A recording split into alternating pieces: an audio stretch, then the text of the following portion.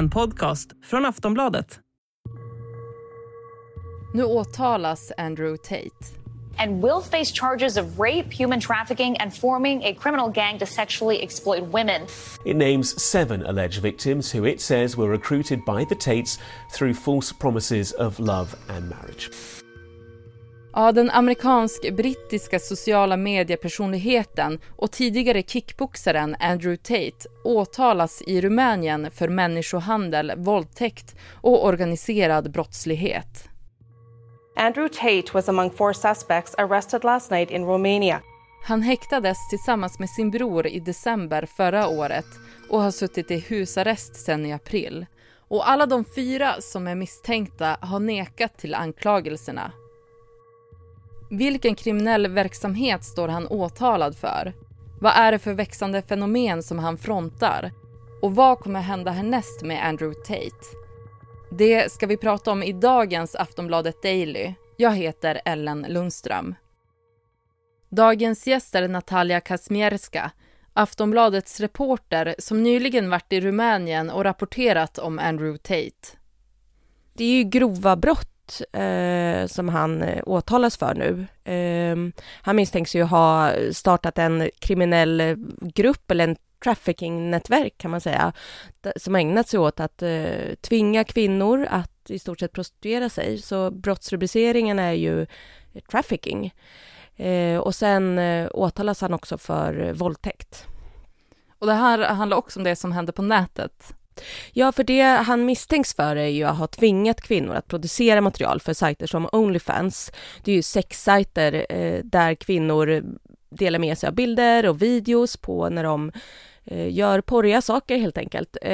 Och han misstänks för att ha låst in kvinnor i olika fastigheter som han äger i Rumänien, i Bukarestområdet. Och där i de här husen ska de ha tvingats producera sånt här material för både TikTok och OnlyFans, alltså ibland 12 timmar i sträck utan raster.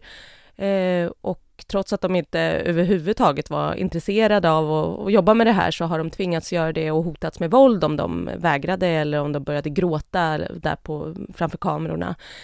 Det är i alla fall vad åklagaren hävdar. Ja, för det är ju Andrew, det är hans bror Tristan, och vilka är de andra 2 som är misstänkta? Det är 2 till misstänkta och det är 2 rumänska kvinnor som åklagaren tror har varit de som helt enkelt har utfört själva tvånget i det här. Det är de som har vaktat kvinnorna i de här husen. Det är de som har hotat dem med våld och utsatt dem för psykisk och fysisk misshandel just i den här situationen när de har suttit där instängda. Så de har varit en slags vakter eller organisatörer av den här brottsligheten och de har också hanterat kontorna på de här sajterna och också kontrollerat inkomsterna som tjejerna har fått. För många av de här kvinnorna har ju inte sett ett öre av de inkomster de har dragit in från de här live-showerna på nätet. Okej, och hur de liksom kom in i det hela, då menar åklagarna att de misstänkta använde sig av en slags loverboy-taktik. Kan du berätta vad den innebär? Jag var faktiskt inte bekant med det begreppet innan, men i den här världen, i människohandelsvärlden, så är det här tydligen väldigt vanligt att man helt enkelt utger sig för att vara en charmig, härlig kille som gärna vill ha en relation. Man inleder relationer kanske på nätet, på Instagram, börjar skicka meddelanden och gud vad du är vacker och jag vill vara ihop med dig. Och det är så att man misstänker att bröderna Tate har arbetat. De har lockat in kvinnor på det här viset, sagt att du kan få komma och bo med mig, jag vill leva med dig. Till och med löften om äktenskap har förekommit enligt åklagaren.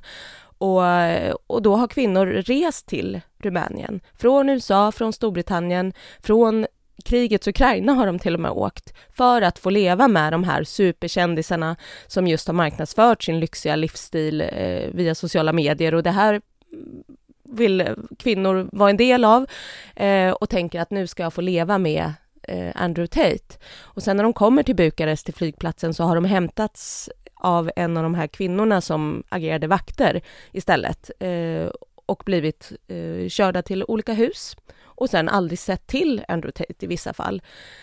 Så att det är en taktik som handlar om manipulation. Det är en slags avancerad grooming kan man säga. Snart ska vi prata mer om det virala Andrew Tate-fenomenet och vad som kan hända med honom härnäst. Vi är strax tillbaka.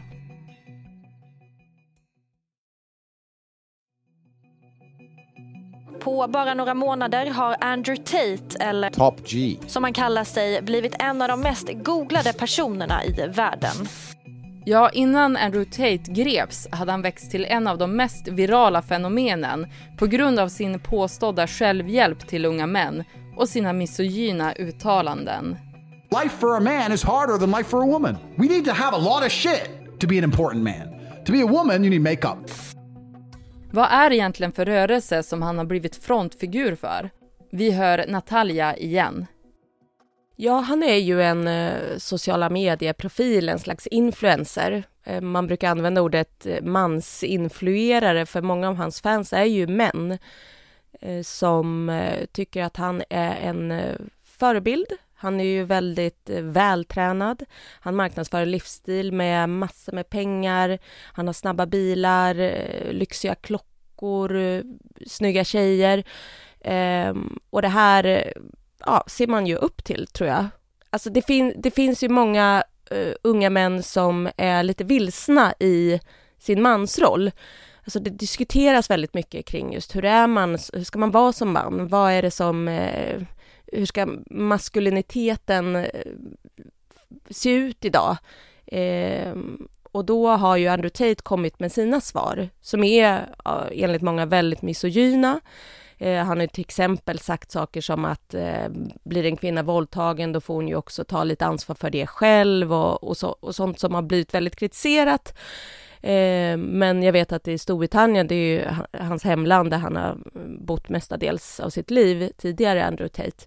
Där har man haft informationskampanjer i skolorna om att man inte ska lyssna för mycket på hans budskap. Och han har ju också blivit bannad från alla stora etablerade sociala medier som Instagram och Facebook till exempel och YouTube.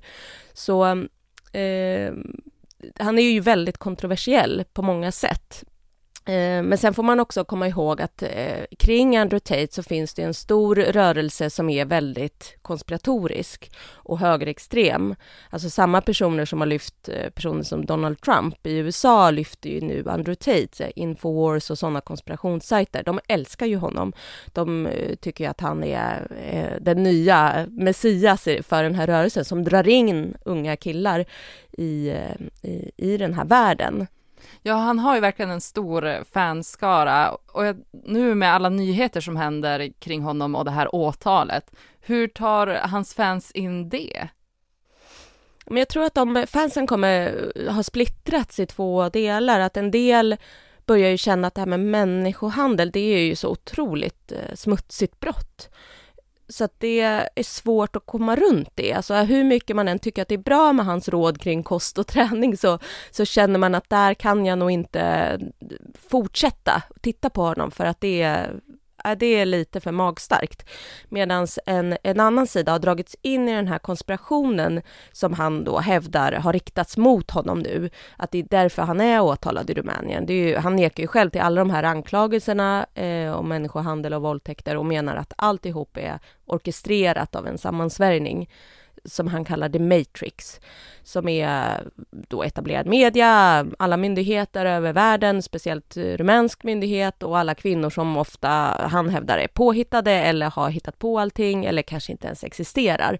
Och alla som på något sätt antyder att ja, men vad har du gjort egentligen liksom dras in i det här The Matrix-system. Så att jag tror att faran är ju att en del av hans fan kommer gå till en mer och mer radikal och konspiratorisk åt det hållet. Och det är ju ännu värre, skulle jag säga. Och förutom det som han står åtalad för i Rumänien så har han även varit anklagad för övergrepp i Storbritannien. Och 4 kvinnor har startat en crowdfunding-kampanj för att få medel för att driva ärendet vidare civilrättsligt. Vad vet du mer om det? Ja, men jag har intervjuat en av de här kvinnorna som är med i den här crowdfunding-kampanjen. Vi har kallat henne Anna. Hon träffade Andrew Tate i Storbritannien när han bodde där för 10 år sedan ungefär. och menar att hon blev våldtagen av honom. Och det hävdar ju de här andra 3 kvinnorna också i Storbritannien. Och de andra 3 har också polisanmält honom tidigare och har berättat ungefär liknande historier som kvinnorna gjorde i Rumänien. Att de jobbade för honom för hans videocam business i Storbritannien, för han hade en liknande verksamhet där och tvingades göra grejer de inte ville. Han misshandlade dem och våldtog flera av dem då. Det är liksom anklagelserna i Storbritannien, och det här har brittisk polis tittat på tidigare men lagt ner utredningen. Och en del menar att det var därför, på grund av de här anklagelserna i Storbritannien, som Andrew Tate faktiskt flyttade till Rumänien. För man undrar ju så här, varför valde du Rumänien av alla länder? Och han har ju själv sagt att ja, men det är ett land där man liksom inte blir anklagad för våldtäkt hit och dit. Och det är ett land där man kan göra vad man vill i stort sett. Han ju ungefär så, det är inga direkta citat, men han har sagt sådana saker. Och kvinnorna i Storbritannien, till exempel Anna som jag har intervjuat, de berättar ju att precis samma saker, alltså när de träffade Andrew Tate första gången så framstod han som otroligt charmig, jättegullig, hygglig kille, men sen så kom en annan sida som mer påminner om den här de ser på nätet, som är väldigt misogyn, oerhört nedlåtande mot kvinnor. Anna berättade att de hade ju då inlett en relation, men att hon blev strypt under sex, att hon tappade medvetandet, och att det här absolut inte var någonting hon hade kommit överens om, utan att det var otroligt traumatiskt och att hon till och med var rädd för att dö i den stunden. Men på grund av skam och rädsla så vågade hon aldrig polisanmäla honom. Men nu hoppas de att polisen i Storbritannien ska öppna upp den här utredningen som lades ner. Och under tiden så driver de det här då som en civilrättslig fråga och hoppas att få medel att anlita advokater och driva det vidare. Vad tror du kommer bli nästa kapitel gällande Andrew Tate? Ja, det som händer rent konkret nu är att en rumänsk domare kommer titta på den här förundersökningen och de bevis som läggs fram i åtalet. Det är så det funkar i Rumänien, att den domaren har 60 dagar på sig att titta igenom det här och se om det håller för en rättegång, och gör det så kommer det sättas ett rättegångsdatum. Det ska ju bli otroligt spännande att följa den rättsprocessen och se. Då får man ju för första gången se alla bevis, höra alla vittnesmål. Även om det har läckt ut lite från förundersökningen så är det inte liksom helt offentligt vad han har gjort. Och vad som händer efter det, ja det ska ju bli, det vet man ju inte. Alltså är det så att han blir dömd och satt i rumänskt fängelse, man kan ju få 10 års fängelse för trafficking i Rumänien, då kommer han ju inte kunna använda sina sociala medier. Så då dör ju på något sätt den här profilen. Man kan ju inte fortsätta vara en influencer inifrån en anstalt riktigt.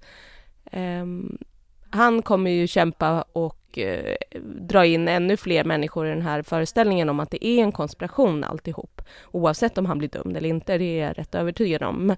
Men för honom som online-kändis så kan ju det här innebära slutet.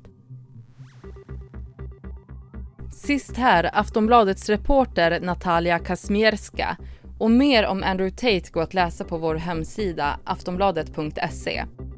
Du har lyssnat på Aftonbladet Daily. Jag heter Lundström. Du har lyssnat på en podcast från Aftonbladet. Ansvarig utgivare är Lena K. Samuelsson.